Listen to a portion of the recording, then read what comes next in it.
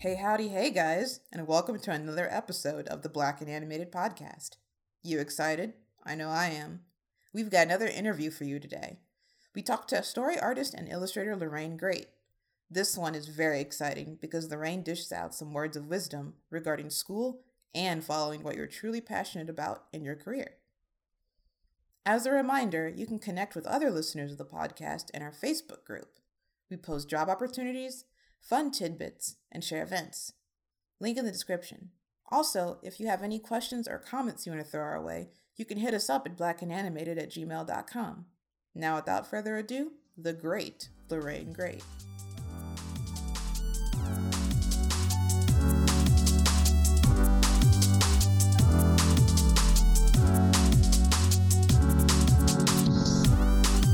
Hey guys. Hey everyone. Welcome to another episode of the Black and Animated Podcast. That's right. This is. I feel like that happens every That's right. episode. I'm like the long pause. Oh yeah, this is the Black and Animated Podcast. Like we're here. Yeah. Like what? Who is this? Wait, hold on. But hey everyone, yeah, welcome to another episode of Black and Animated Podcast. I'm Wayman, And I'm Bree. and we are here with a special guest. Yeah, hello, I'm Lorraine Great. Tell us a little about what you do, Lorraine. Yes, thank you. I've worked in animation for 3 or 4 years. I started off as a PA, and then I became a coordinator, and then I left that to do art. And I guess somewhere in between being a PA and a coordinator, I was also an artist, but then I took a coordinator job, so then I did that, and I was like, wait, no, I still don't like this. You're like, what is this? Like, And- what? Production? Yeah. I need to go to art. Get out of here. So I went back into art, and that's what I'm doing right now. Mm. Well, it's good that you're doing art and following what you really want to do. Mm-hmm. But how did you like start off like getting that first PA position? Like, where were you at? Were you like, did you take an internship first, or did you just kind of apply and then you got into where you first started at whatever studio you're at?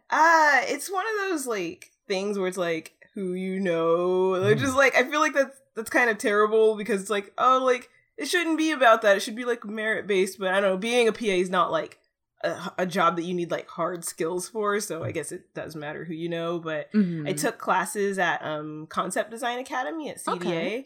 and one of my classmates' girlfriend needed help finishing her film.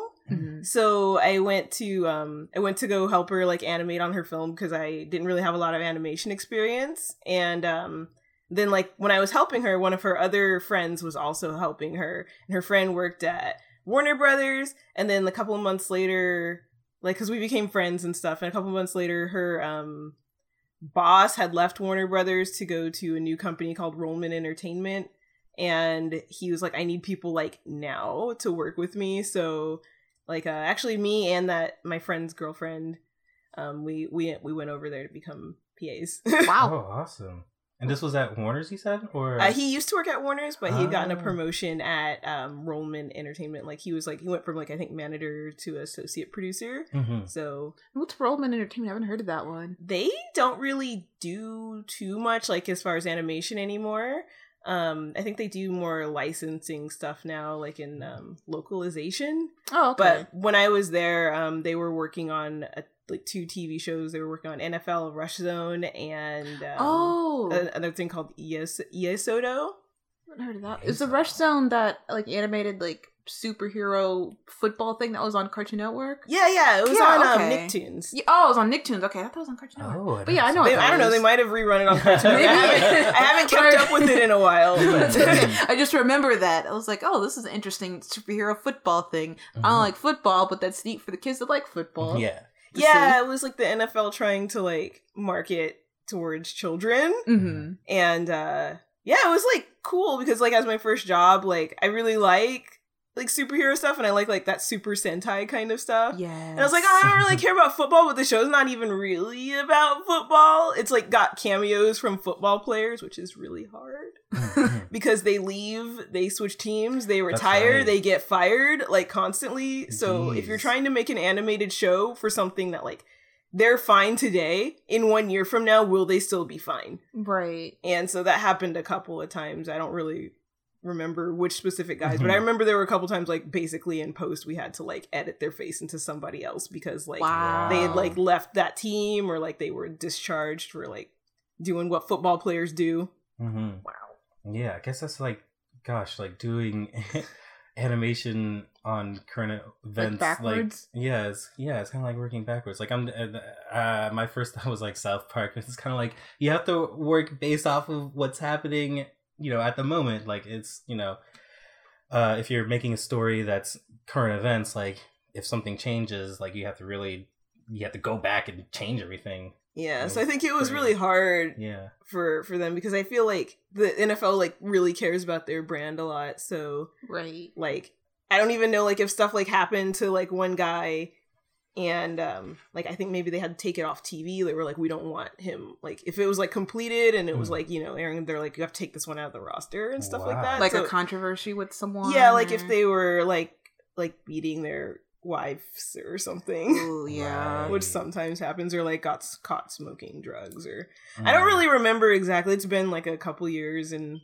I wasn't super into football. I was just like, I just need to get these files organized right. and like get everything moving to the next step. So I don't really remember like too specifically, but I just remember like, oh, this is a thing that we have to deal with now. Well, in terms of production with like people, with it being kind of a current event with these football players, how badly did that hurt production? Like, did it set episodes back a lot, or was it just literally like make it work to the best of the ability, or was stuff ever late because of that? Yeah, a lot of the people on the show were really experienced, and since I was like just a PA, I was just like kind of listening and like doing what they told me to do. But they were pretty good about like realizing like how they needed to like cut things or change things, and like what things could be changed and what things couldn't be changed. So they were actually pretty good at it. And it only happened like I think maybe 2 or 3 times. So okay, it wasn't like that bad.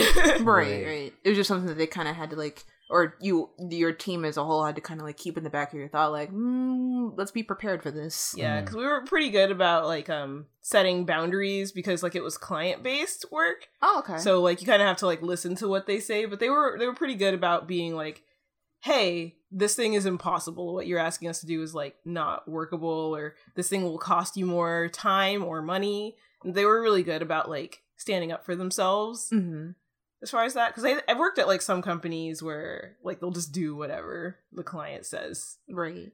But they were pretty good about like making it work within like their timeline and budget. So when it happened, they were pretty good at dealing with it because they've worked on shows like since before I was alive. A lot of the people there. Oh man, yeah, that could be different. They were like, "Hey, do you remember when this happened on Jim?" And I'm like, "Oh, I love Jim, but I think that stopped airing before I was alive. But that's really cool." It was really cool to like. So your first gig was essentially like kind of right place at the right time, sort of. Yeah. Basically, yeah, that's pretty cool. So. After your first gig, production assistant, or being a production assistant, where else did you go?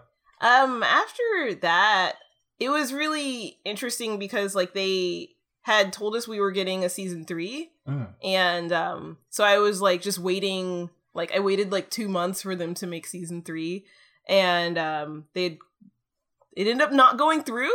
Oh, so I kind of waited like 2 months without a job because they were like. Because they were pretty like sure they were gonna do it, and then I don't know, they just decided like it wasn't the marketing direction they wanted to go with anymore.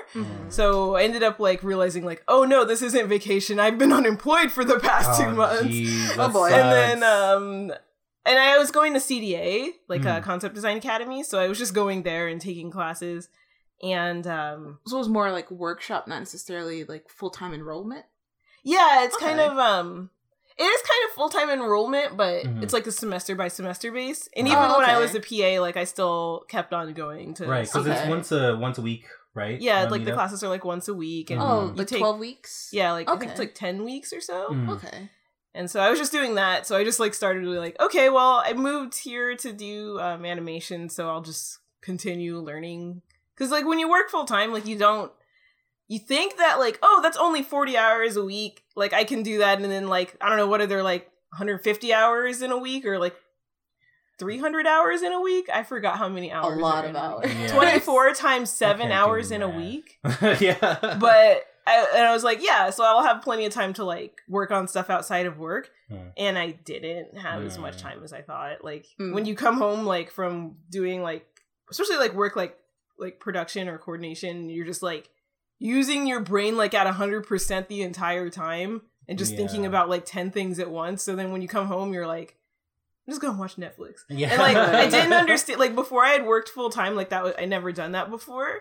I didn't understand like why people can come home and just like look at TV for like 8 hours and then go to bed. Yeah. But then I understood.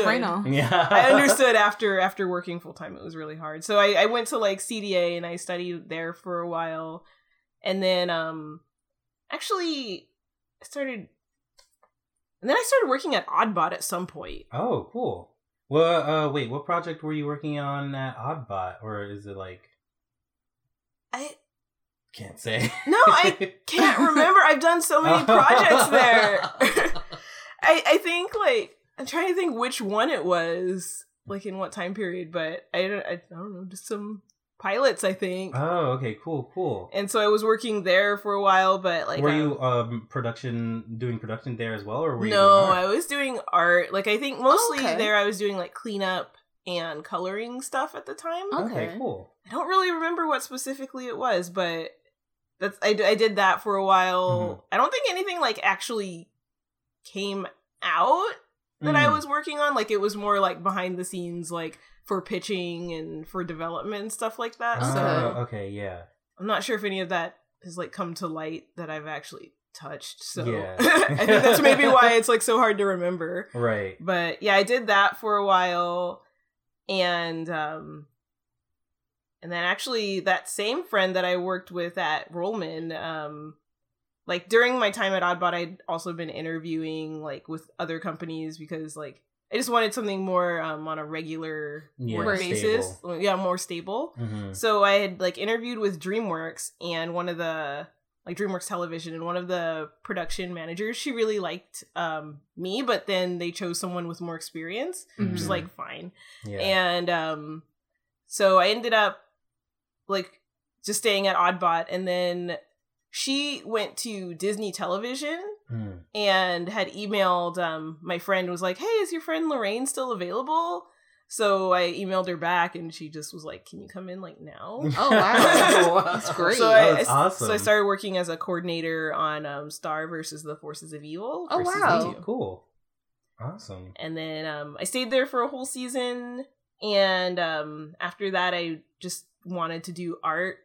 So yeah, you wanted to I've been concentrate free. more on the artistic side of the animation production. because Disney's really cool, but it's like one of those places where it's kind of hard to like move laterally, like they want you to just like move in the track that you're on, because like they trained you for that. They put a lot of time and effort into making you like good at your job. Like they don't want you to just like start somewhere else. Right. Yeah, that makes sense. Yeah, I've it seems like that kind of is what I've heard from a lot of people that have or currently do work at Disney TVA specifically, that like if you're in production, you're gonna be in production for a hot minute. Yeah, like I had like this one incident that like I had applied for another like a storyboard job like at a different like a show, but it was also at Disney TV. And I didn't think that I needed to tell like my manager that. Right. But all of the managers talk to each other.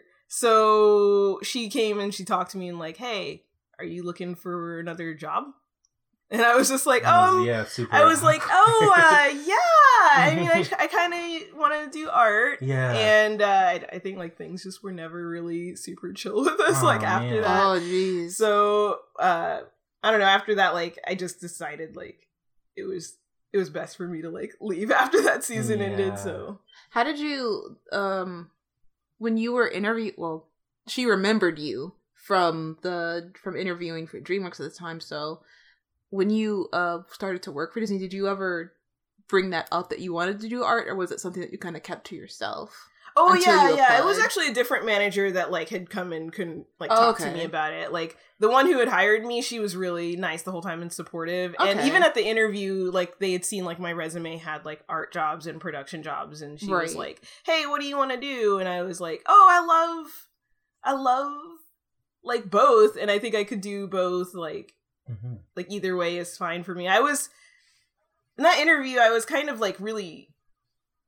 I think I gave like an okay interview, but at the same time, I don't know if I would recommend like people giving an interview like that, because I felt like, oh, I still have a job at Oddbot. Like I don't really like need a job, but at the same time, I do want to work at Disney. So I was kind of honest with them, Mhm. where I was like, oh yeah, I could do either way. Like I love art. Like that's still something I'm thinking about, but I Mhm. also feel confident in my ability to like work as a coordinator. Right.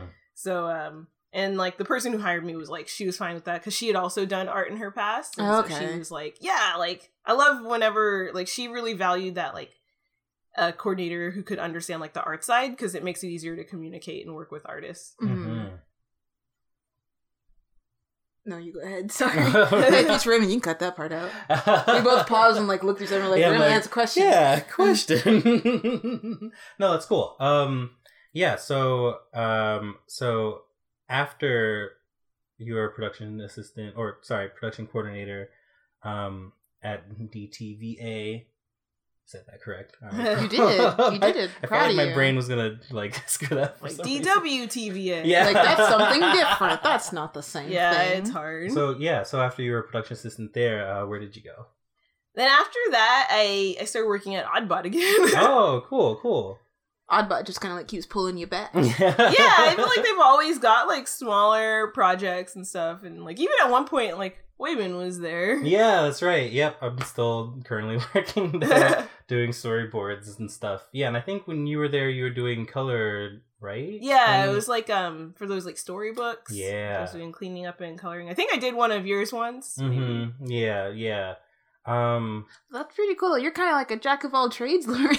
Yeah. You could do production, you could do cleanup, you could do color styling, I feel and you like- do boarding too, right? Yeah, that's what I'm like. My big goal is still boarding. Awesome, cool. So how did you know that you wanted to go into animation? Like, what were your influences or inspirations for getting into animation? What did little Lorraine see on the Yeah. big screen that made you go, I need to do that? Yeah.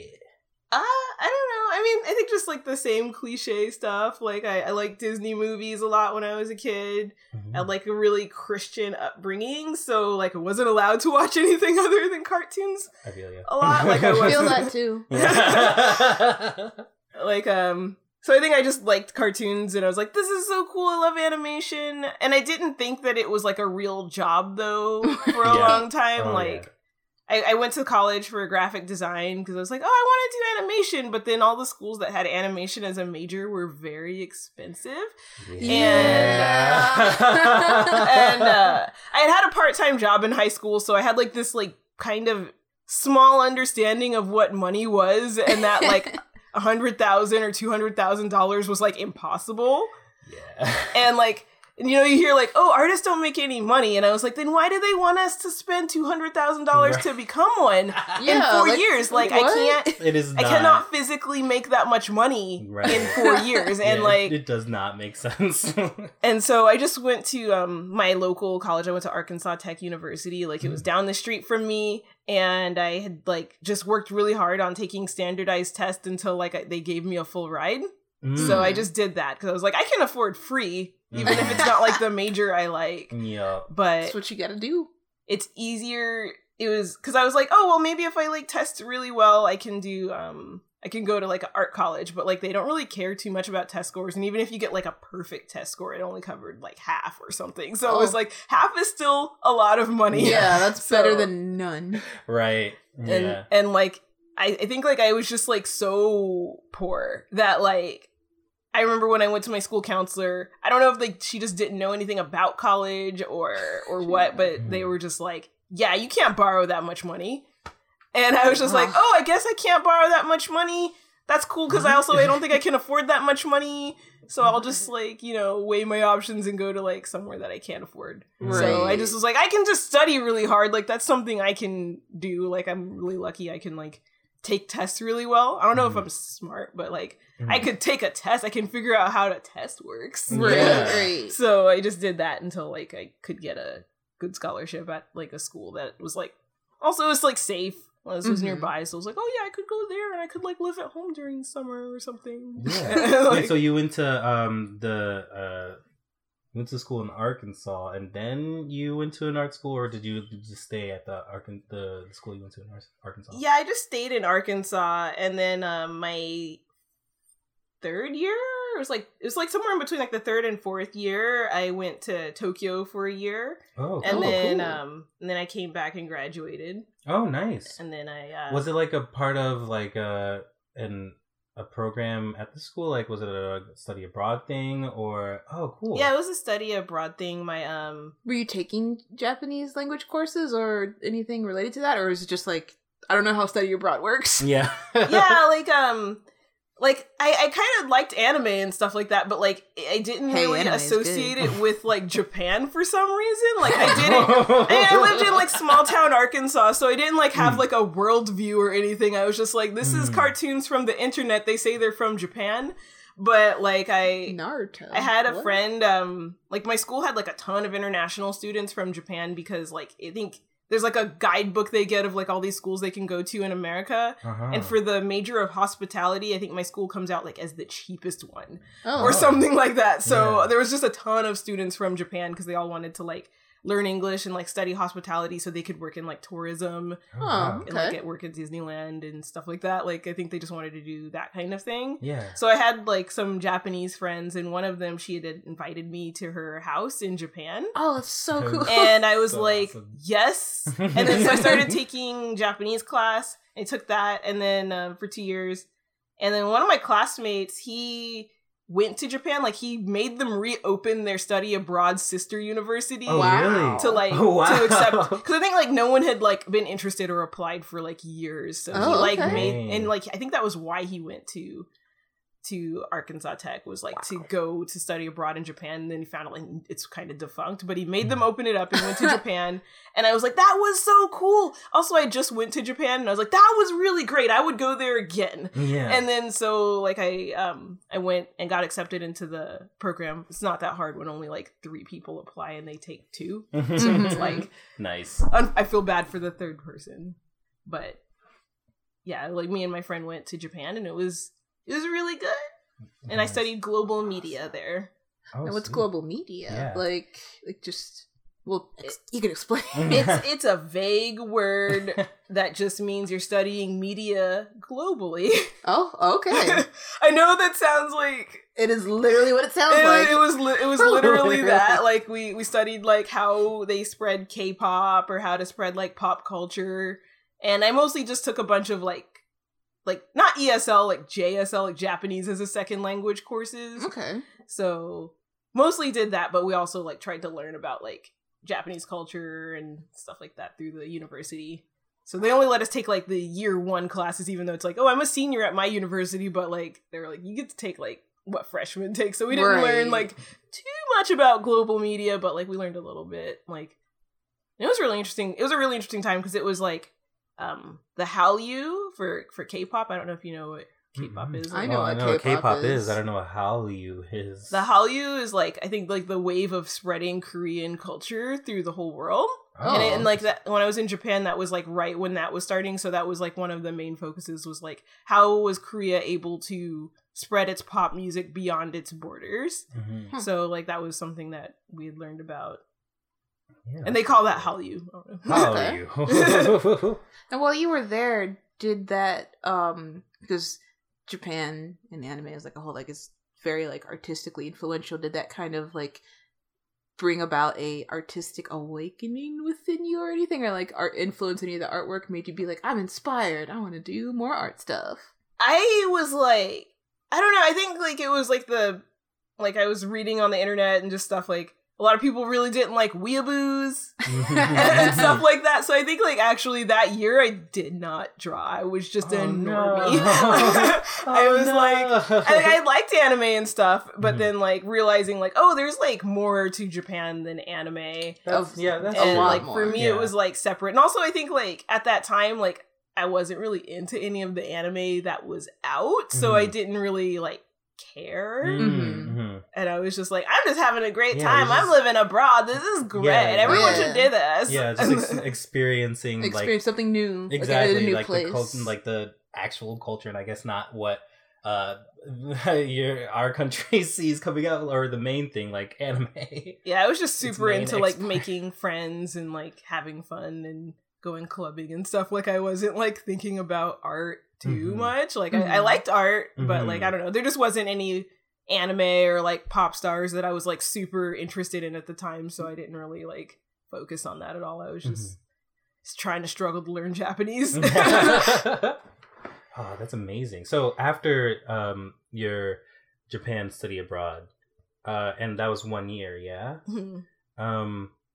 Was this like a senior year or junior year, or it was my first senior year. Oh, okay. And then or it was like in between like my junior year and my senior year, because like the Japanese semester is like offset of ours, like it starts in April. Okay. And but ours starts in like January. So I like missed half a semester on each side of like interesting of that. But it was like somewhere in between my junior and senior year. And then when I came back, I had another senior year. So I went to college for 5 years because like studying Japanese has nothing to do with getting a graphic design degree. Right. sense. it's a little off to the side there. Yeah, it was off to the side, but I didn't mind. It was really cool. So Yeah.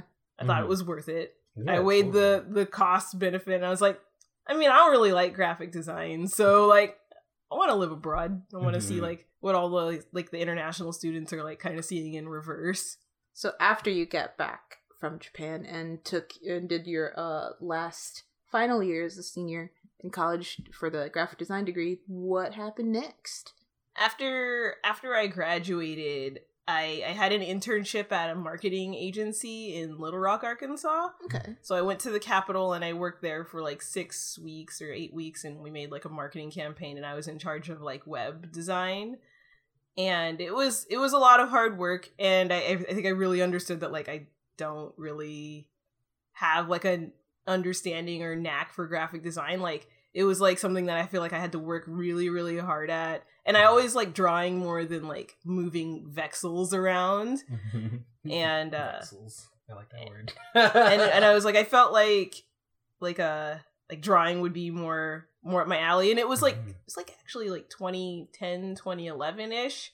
And there was a lot of really good animated films that came out. I think like How to Train Your Dragon and Tangled and Megamind had come out. And one of my friends that I knew from the internet, like we met on Gaia Online. Oh, Gaia. Like, what a throwback. like she, like we just kept in touch like since like middle school and stuff. And she'd like gotten out of college because we were like the same age. And she got out of college and she started working at DreamWorks as like a technical artist. And I was like, that is so cool. I just watched a DreamWorks movie. People made that. Like, could I make that?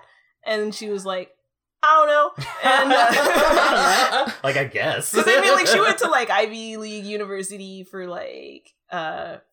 computer programming, so it was like completely different side of the pipeline. Oh, she's on the tech side of the pipeline. Okay. Yeah, so I was like, oh, I don't know. But she's like, this school, like, CDA has, like, people that also work at DreamWorks. So, like, if you take classes with them, like, you'll get to meet them and, like, you can improve your work and maybe you could, like, start working there.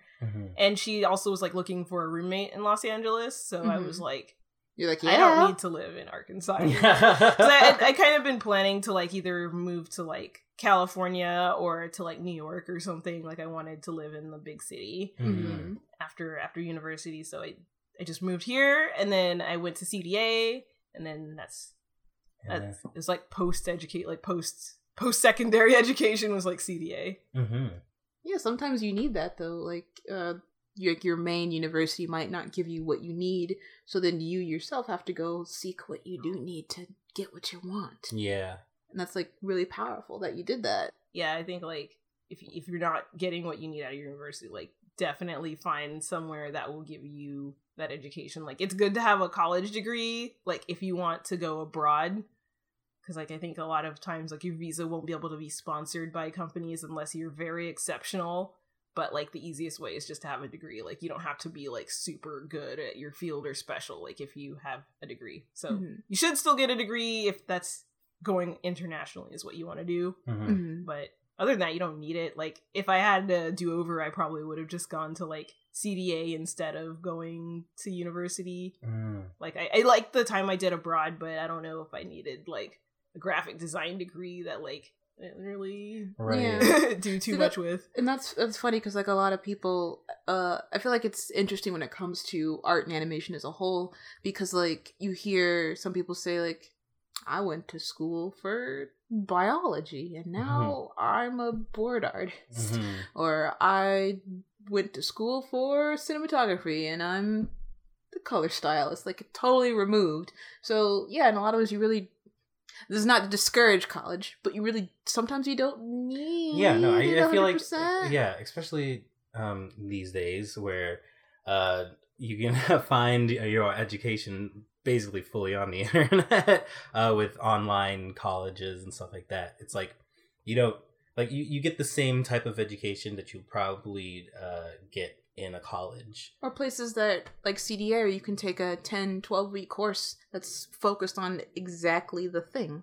Yeah. Yeah, I think like it's really good that like having like structure and fellow classmates is something that's still really helpful. Like, but you don't need a college to do that necessarily. Like, because some people like they're fine and they can just like get good on their own. Like one of my roommates, like she went to like a kind of workshop kind of school like CDA, but like for more traditional art. But for the most part, she just like gotten good by like just get like practicing online and like going like figure drawing and like studying on her own. But like, yeah, I don't think you need like, I think having a degree and going to a college helps, like, because I have friends that went to like art school, and I think like having that network of other artists that like know you and know your work over like a course of time is really helpful. But it's like not super necessary, but it's definitely very helpful. But yeah, like if you can do it, if you are not able to and you could do other stuff, then do that. Yeah, like it's not worth $100,000. Like every time I'm like down in the dumps, like, oh dang it, I wish I went to art school, then I would have art school friends that would like take me to their jobs with them and stuff like that. Then I'm like, but then I'd be like $100K in debt. And I don't know if that's like, yeah, like it's, I mean, everyone's different. Like There's everyone has pros like and different cons. threshold that they can afford. Right. yeah, that's So. okay. I'm almost 50K in debt from my I college. don't even want to think Which about one did you go to? I went to Columbia College Chicago because I'm from Chicago originally. Then I came out here to do animation stuff, but I'm working in advertising right now by day. I feel you. Hustling for that storyboard or PA gig. Yeah, but my school wasn't bad, but it wasn't great. Yeah, it's like, and I get that, like, part of, you know, the journey of life is figuring what things didn't work out for you. Yeah. But college is one of those things I'm like, I feel like there needs to be, like, a course taught in high school about how to choose a college. Right. Like, what you need to be thinking about and how much money is actually worth. Right. Like, I know it sounds super romantic to go into debt for something you love, but I have friends like having like panic attacks, like freaking out about like the amount of debt, like because they don't. When you're like 18, you don't realize how much money that is.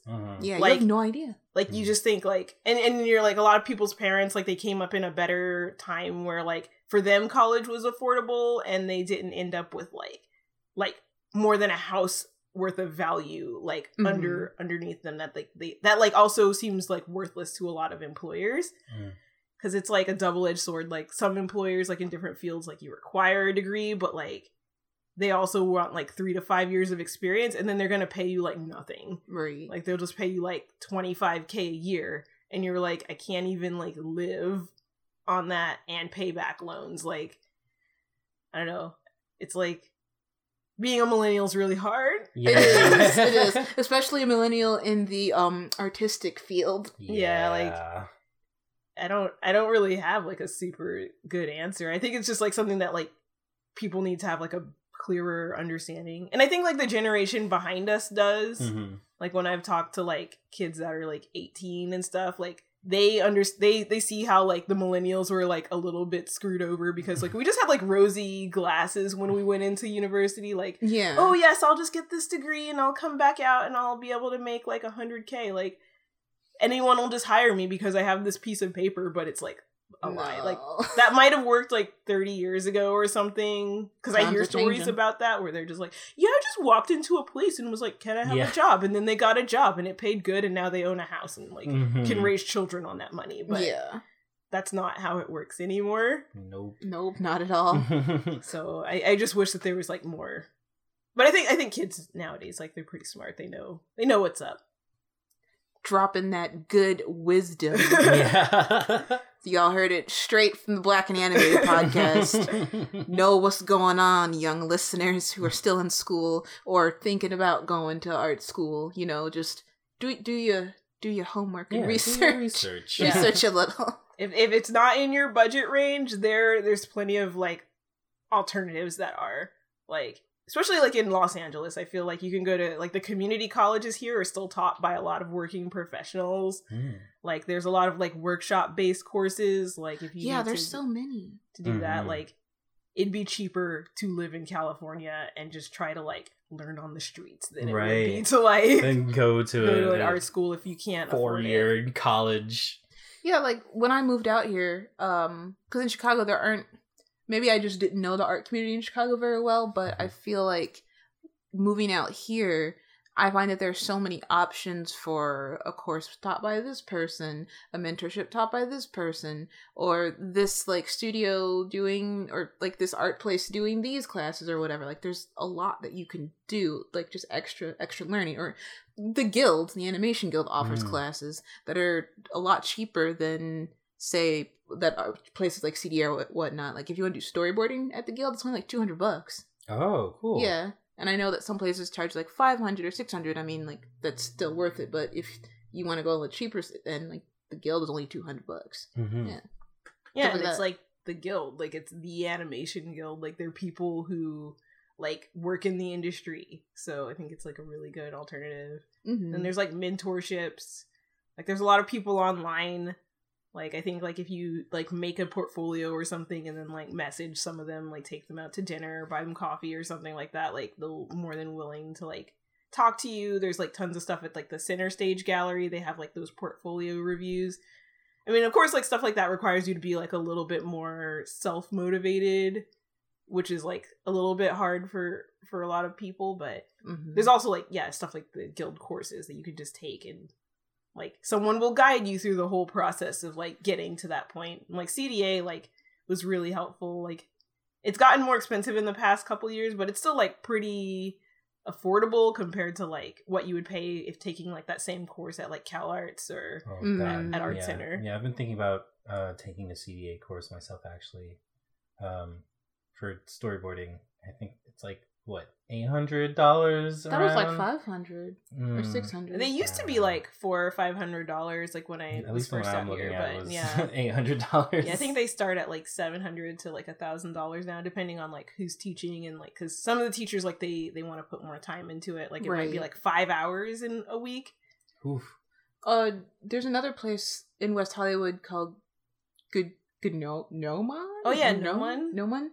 They also have workshop classes, and I think they're in like the $500 range. And at the Illustrator Society, Peter Paul, like every now and then has like a course, and I think Oh, his yeah. is Wait, $500. Society of Illustrators? Yeah, Society of Yes. Illustrators. Okay. I was like, wait. He has a course that's $500, and then like I just mentioned, the guild that's $200. But those guild classes, those get taken up real quick. You got to be on the ball to get those. Mm. Yeah, you have to like I Be remember ready. like I signed up for like one guild class, and it was like a battle royale. Like I don't know if they still do that system where you have to like call. Hmm. Like they don't take like emails, like you can't just like show up and wait in line or something. Like you straight up have to call, and they Mhm. only have one line, so it's like busy, so you're just like hanging up calling Wow. like to get in, because they're kind of old school there. They Mm. are. They do a lot of stuff on paper still. So you don't have to be a part of the guild to take a guild No. class. Oh, cool. Because it opens up to like they'll do like, all right, guild members can sign up on these days, and then open to the public 2 days later. Mm. But when it's open to the public, make sure you're ready. Right. Just like set an alarm in your phone, be there Like, get up. like This get like start sounds calling so like 5 minutes ahead of time. stressful. It's really stressful, but Yeah. it's really cheap, and like the classes that I took there were pretty good. Like for like $200, like it was fine. Mm. Like I think the ones I took at CDA were like more up to my speed, like just because like the guild classes are more like for like super beginners who like maybe don't have like any experience, but the ones at CDA, like they kind of expect you to come in with like maybe being like intermediate. And the students are more serious, I felt like, at CDA. Like, at the guild, I had, like, you know, just people who are more, like, hobbyists. Even though I feel like it's so hard to, like, get into those classes. Like, you still got people coming in who just, like, I mean, it's fine. They just want to try a new thing. They want to try something different. So maybe they're not as serious. But there's still a lot of serious people in the classes. I just felt like there was even like more serious atmosphere people. was more serious at CDA. Yeah. Cool. I want to touch on really quickly about your production background and while you're the fact that you're doing art right now. While you were doing production, how did you kind of maintain that creative drive that you had? Because I know that like production, as you mentioned, is like so demanding and like, you know, 40 hours a week and then you're coming home and you like you just want to like turn your brain off for a bit. Did you like have an epiphany one day where you're like, I need to do my own like creative work while I am still in production and then like get out of there? Mostly like, I mean, because you're seeing artwork every day, it's like super inspiring. You're like, oh, I want to do that. Like, so and so just did this really cool thing, and like just seeing a bunch of artists and talking to them all the time, and like seeing the artwork, you just want to do it. You want to get better. And then I would just like sign up for like Concept Design Academy, and I'm like, I spent money on this. I have to. So I felt like if I put money into it, like I would definitely like want to. That would be even more. Because if it was just me by myself, like I felt like I'm not as productive if I'm alone with myself, because I will just like give myself endless free passes. Like, you're tired today, or like you have other things to do, or something like that. So I felt like if I put money into it, like, and also like because that's someone you have to like see every week, and it feels embarrassing to like not have your work done every week. Right. So for me personally, I feel like I do a little bit better with like some external motivation, and so I kind of like forced myself to get that. Yeah, I think it's important to rest after, like if you're not doing the exact job that you want to be doing, and you're trying to like build up that skill set so that you can get into that job that you're doing. Rest is important, but also you have to like, I guess it's time management and like hustling, trying to build up that experience. I felt like there's like a line in BoJack where I think like I forgot, he like gets sick or gets hurt and he's in the hospital, and the doctor's like, can you take it easy? And like Princess Carolyn's like, he doesn't have a job, he's just like a retired actor, like all he does is take it easy. And the doctor's like, but can you take it even easier? And I was like, oh no, that's like me, like treating myself like if I'm like just by myself. Like I think I'm better nowadays, but like I felt like at the other time I would just always have like some reason to be tired or want to take it easy. So I was like, okay, well I just have to make someone make me not take it easy. Growing up loving animation so much, did you receive a lot of support from those around you to pursue it? Because I know that you, like you said, that you were studying graphic design initially, but when you made the transition over to doing animation and like making your way out here to LA, was there just a lot of like love and support for it, or was there kind of like, I don't know, like be careful out there? I didn't tell my parents that I moved out to California. Ooh. Oh, I just did it because like I mean I don't like really hang out with them that much, and I didn't really have like a super strong relationship with my mom. So I just moved to California, and it wasn't like, I think it was like 2 or 3 months into it, like she called me and was like, I haven't seen you, like what did you do after college? And I was like, I'm living in Los Angeles. So like I feel like growing up, like there wasn't like a lack of support, but it was just, it's kind of neutral. Like it wasn't like go throw away your art supplies, but it wasn't like go and pursue your dreams, here's money and like don't opportunities to go for that. It was just kind of like, yeah, that's just a thing you do, is just drawing a lot. So I just I feel like I can relate to that with my I guess you just left. Well, not with the just left, but with the relationship with your family and your art, I guess, and your interest in art. Like my dad wasn't like, don't do this. This is stupid. Don't go into art.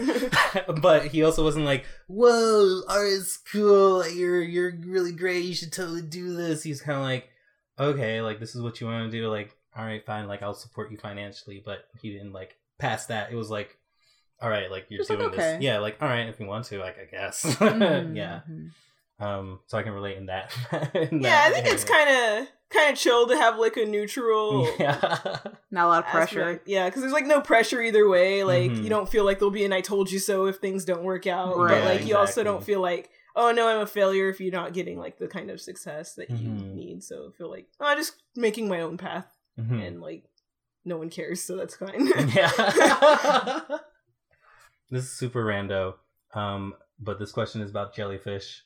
Because when you were having your like Instagram stream, I think jellyfish came up, and it was like I found it super interesting. But I remember you talking about getting jellyfish from a Kickstarter, and I was like, I want to hear this story on the podcast. Oh yeah. Yeah, it was just like at work one day, and like I just saw like a Kickstarter come up, and it was like, I think it was like an ad or something, like, you know, they buy like sponsored ads, or maybe my friend had shared it with me or something. I can't really remember how, but I just saw like, oh, jellyfish, and I was like, I'm making good money. I work at Disney. Like, I'm just gonna invest in this Kickstarter and buy some jellyfish. And so like it came with like a tank, and once you set the tank up, you have to like get the like levels okay, like the chemical levels fine. And so you just like do that, and then you just get the jellyfish, like kind of like what are those little things? Those little like shrimps that you buy. Wait, krill? Like, is it krill? Monkey fish? Yeah, No, I was gonna say monkey monkey. fish. Yeah, like what are they called? Like monkeys? Sea monkeys. Sea monkey. It was kind of like sea monkeys, but not really, because they were like straight up alive. Oh. But like. But yeah, you just put them in the tank, and like the Kickstarter made it seem like it was something that like, oh, you just change the water every 2 weeks, and then like for the 4th week you just change like this much water, and you feed them every day, and it would be like super simple. And like in theory that is very simple, but like you have to be like a master at like feeding them the perfect amount, changing the water the right amount, because like the chemical levels like will fluctuate like based off of like how many fish are in the tank and how much you feed them. But yeah, I had jellyfish for like a year. Like it was like a little bit. I think I had them like 8 months. Okay, yeah, I was about to say, like, is there like life expectancy like a year in the or a wild? month? Yeah, they live like 1 year. Oh wow, interesting. But so I think I basically kept them to their full life expectancy, but like nice. They didn't thrive under my care. Oh no. Like I think like other people like in the forums, like, I mean, a lot of people were like, mine are dead, mine are dying, but oh no, there were also people who were like really good, and they were like, mine is so big I don't think it'll fit in this tank anymore, and I'm like, mine won't get big, I'm not good at this. Oh, no. And then like if you travel, like it was really hard to get people to like take care of them for me while I was gone, because that's very particular care. Yeah, because like you have to like squeeze this like little like tube into the water to like get the food to float back into the water, because like if it falls to the ground, they don't have like a brain or anything, and they're just kind of like moving, like they're just like a spasming muscle. Yeah. And so like if a food hits them, then they're able to like get it into their kind of brain or belly or something like that.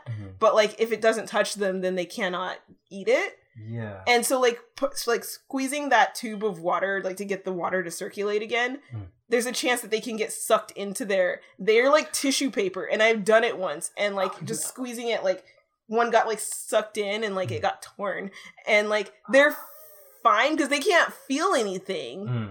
Like they just react to stimulus, but it was like made you feel kind of bad. It made me feel bad, yeah, to like see that it got torn, and then like it healed up, but it was just like, this is really hard, and like I can't like leave that with other people, like because I like to go away for like a weekend or something. Right. And so if I came back, like I just felt like it wasn't a sustainable kind of pet. So like whenever they finally like they passed away, but like it was like they just got smaller and smaller and smaller until like they eventually got, they disappeared. Like they got sucked into the filter or something. So maybe, I don't know. Disintegrate?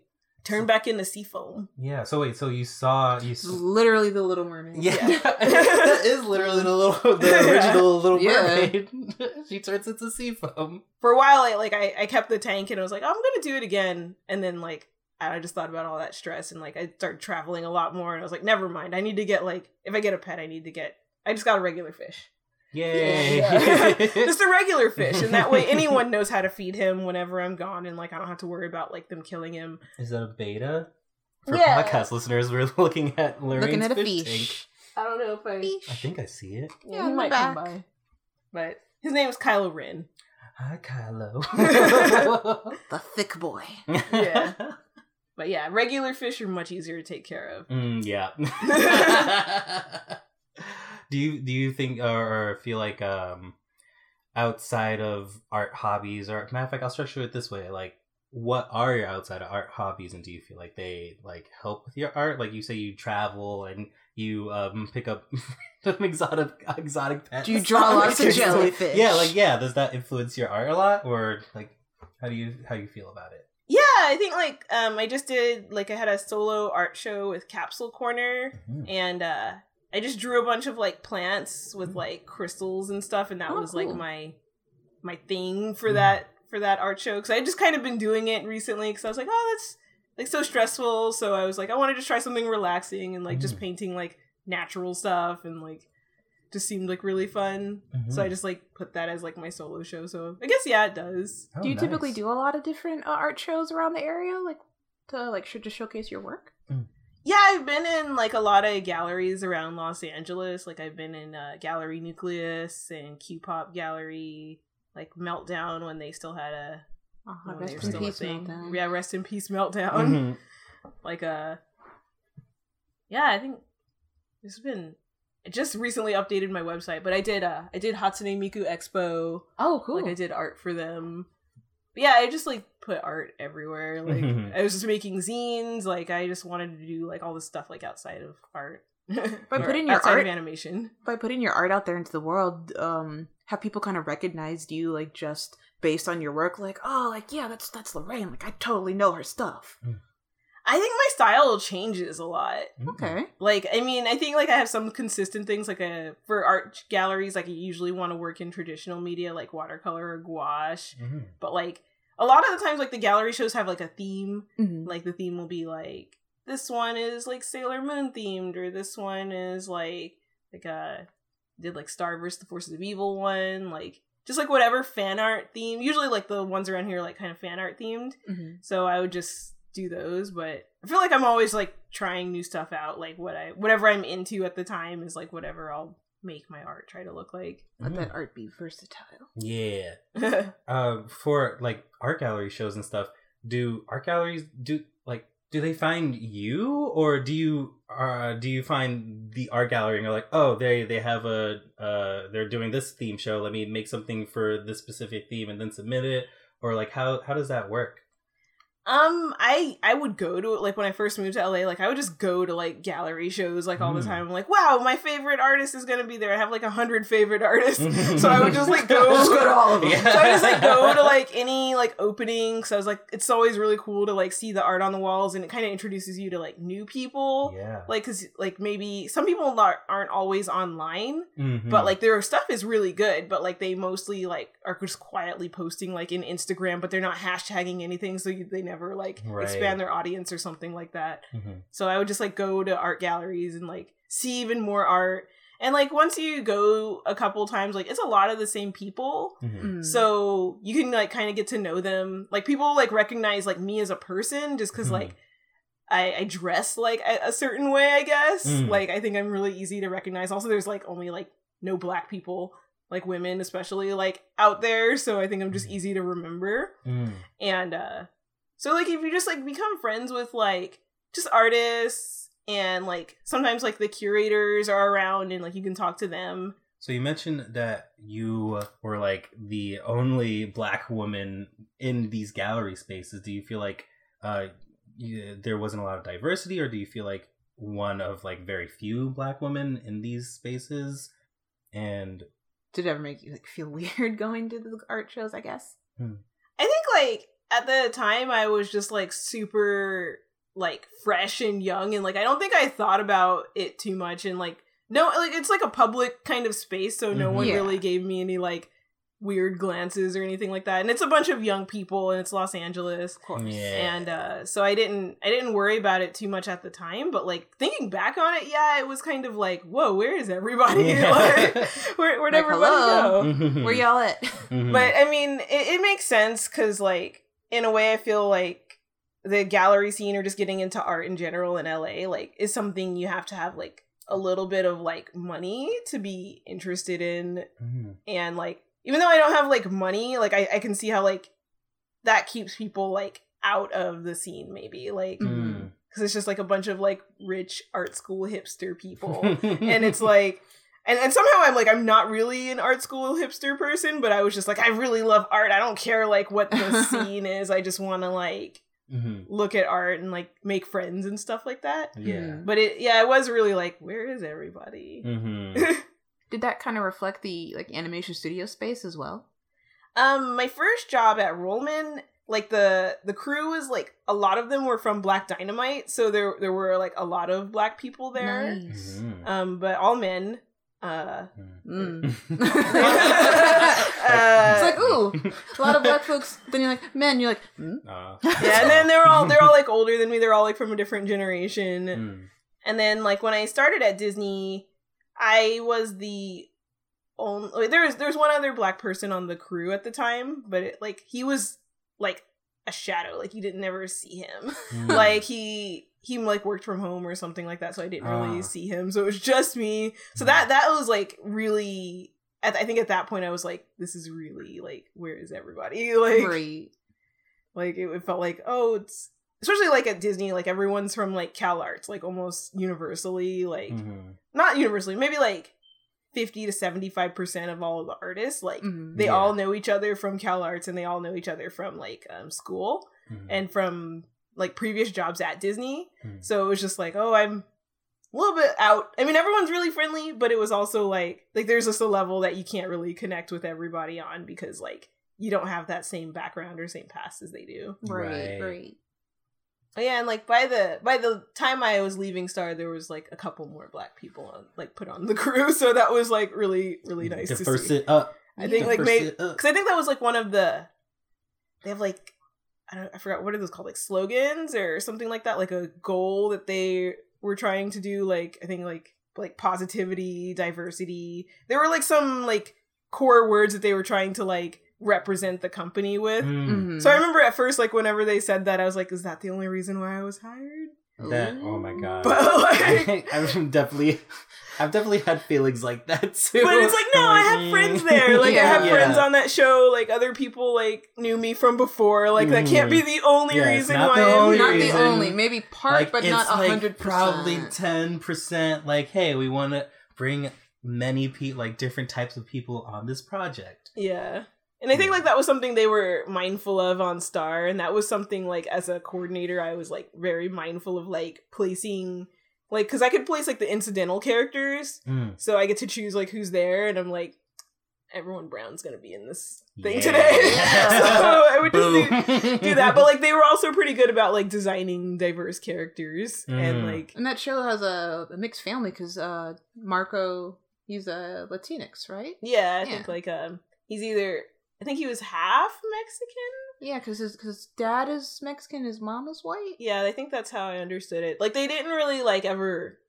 Or at least, like, the first couple seasons, they didn't really, like, get into it or anything like that. But it was just, like... It was just, like, a part of, like, his, like, who he was. Like, you go to his house, like, his house has, like, a lot of Mexican, like, Texas ranch-looking stuff. And his dad obviously has, like, a Spanish accent. And his mom seems into... Mexican stuff. Like I think she was the one who collects a lot of the Mexican stuff around the house. Like I don't know, they didn't really like, you know, like I don't think Marco ever like contends with that or talks about it too much, but it was just like it's just part of the background radiation of like it's just who he is. Yeah, it's just who he is. Yeah, as it should be, because it's normal. It's exactly normal. Like, as just it like should some be. families are just like that. Yeah, they never had like a special episode where like Marco's trying to like regain his roots and teach Star about Mexico or anything like that. Like like or like he's upset about like not understanding his Mexican heritage. Like there's never anything like too hard about it. But I like that they just played it like Mexican American this just people are happens to be- everywhere. Yeah, exactly. Especially yeah. like it's set in SoCal, so Mm-hmm. I think that was really nice. Yeah.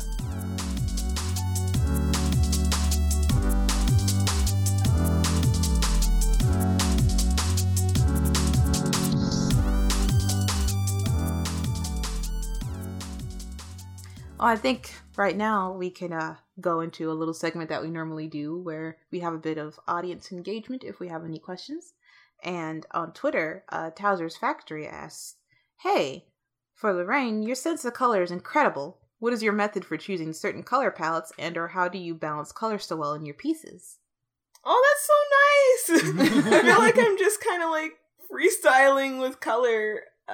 With like watercolors, like I have like a palette and like I chose one that has like really bright colors. So I really like bright colors. So that's how I'm choosing those. I'm like just kind of feeling it out like colors that are opposite of each other, like complementary, like on the color wheel. Like I like mixing those together because I think it creates like more contrast. Mm-hmm. And I like having colors that are kind of like pastel-ish. And then like for digital, like I'm kind of thinking that same way, but overlays, gradients, like layer styling like really helps like bring colors like to be more unified. Mm-hmm. And I feel like I'm more like, because I use a Cintiq, but it's kind of older, so the color isn't like the best on it. Mm-hmm. So I'm always checking like on I bring it to like my MacBook monitor, which has more natural colors or like how things will probably look. Mm-hmm. And then like sometimes like if I'm really feeling antsy about it, I'll like check on my phone to make sure it's something I like. I think it's just like sliding things around until you like the color that's on there. And also just like I took a couple of painting classes, like, and they would go out and make us like paint in real life. Mm-hmm. And so just also collecting artwork of like people that you like, just like find things that you really like and whatever draws you to it, just like try to like understand or keep in mind like what's making it work. Right. Like it's like, oh, if I really like the way this artist like works with like pastel colors, like just look at it, like do they color the line art? Is like some of the inside of the line art colored? Like how, like sometimes like you'll look at something and you're like, if you just look at it at a glance, like you just think, oh yeah, that's a nice person. But then like if you look at it really closely, you're like, oh, they colored that person's skin kind of like actually pink or something like that. Like, and just looking at how other people use color like helps me decide like how to use color. Mm-hmm. Yeah, like examining the art. It's and literally the mind of someone who's super bomb at color styling. Like that's amazing. Like I admire that skill so much because I'm personally not super great with color. Like I have to go check like on Adobe Cooler for things just to be like, wait, does that make sense? Yeah, I think you just have to get like a little bit like. I wish I was one of those people that just like kind of could naturally just like paint something beautiful, but I feel like it sounds like you naturally can. I What are you talking about? Yeah, I remember when you're doing the stream for the pop gallery, I was just like, oh, these are coming out great. She's just like doing it and talking to people at the same time. Yeah, like I think like with watercolor, like maybe like the palette is just like right there, so you kind of have like a limited choice. I mean, I guess you could make like the wrong decisions, but there is no wrong decision in art. Like you just have to, I don't know, just feeling it out, being a little bit like obsessive about like how you like. I have like an image in my head, and I'm like, I want it to look like that, and it doesn't ever come out like that. But if I can get closer every time, I think that's like, just think about it. That's beautiful. That's awesome. Just look really hard at what you like and try to replicate it. I guess I don't know. Mm-hmm. I think that's good advice. Yeah. Well, I think we're pretty much coming up to the end here. Any final thoughts for our listeners listening in? Mm-hmm. Believe in yourself. Believe in your dreams. I believe in you. Hit me up anytime if you need help. I can try. I don't know. And for people that want to hit you up, where can folks find you? Mm-hmm. I think on Instagram, I'm Lorraine Great. Like it's Grate. And then on Twitter, it's Rollaine Draws, like ROLLAINEDRAWS. Like people in Japan kept on mixing the L's and the R's in my name up, so I was just like rolled with it. So I'm Rollaine now on there. And I have a website. It's like LorraineGreat.com, and that links to like all of my social media somewhere in there. Awesome. All right. Well, thank you very much for being on the podcast. Yay, thank you so much for having me. I had a great time. Y'all are so cool. It was a pleasure. Oh, you're cool too. You're cool. Thanks.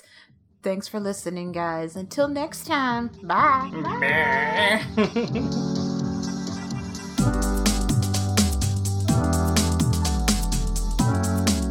Thanks for listening to the podcast, everyone. Lorraine talked about the importance of pursuing the dream job and the effectiveness of low-cost educational resources. To keep up with us, follow us on Twitter and Instagram @blackandanimated. And be sure to listen for more episodes on blackandanimated.podbean.com and on iTunes. The views and opinions expressed in this podcast are of the respective individual and do not reflect the views of our employers. Thanks, guys. Until next time, see you later.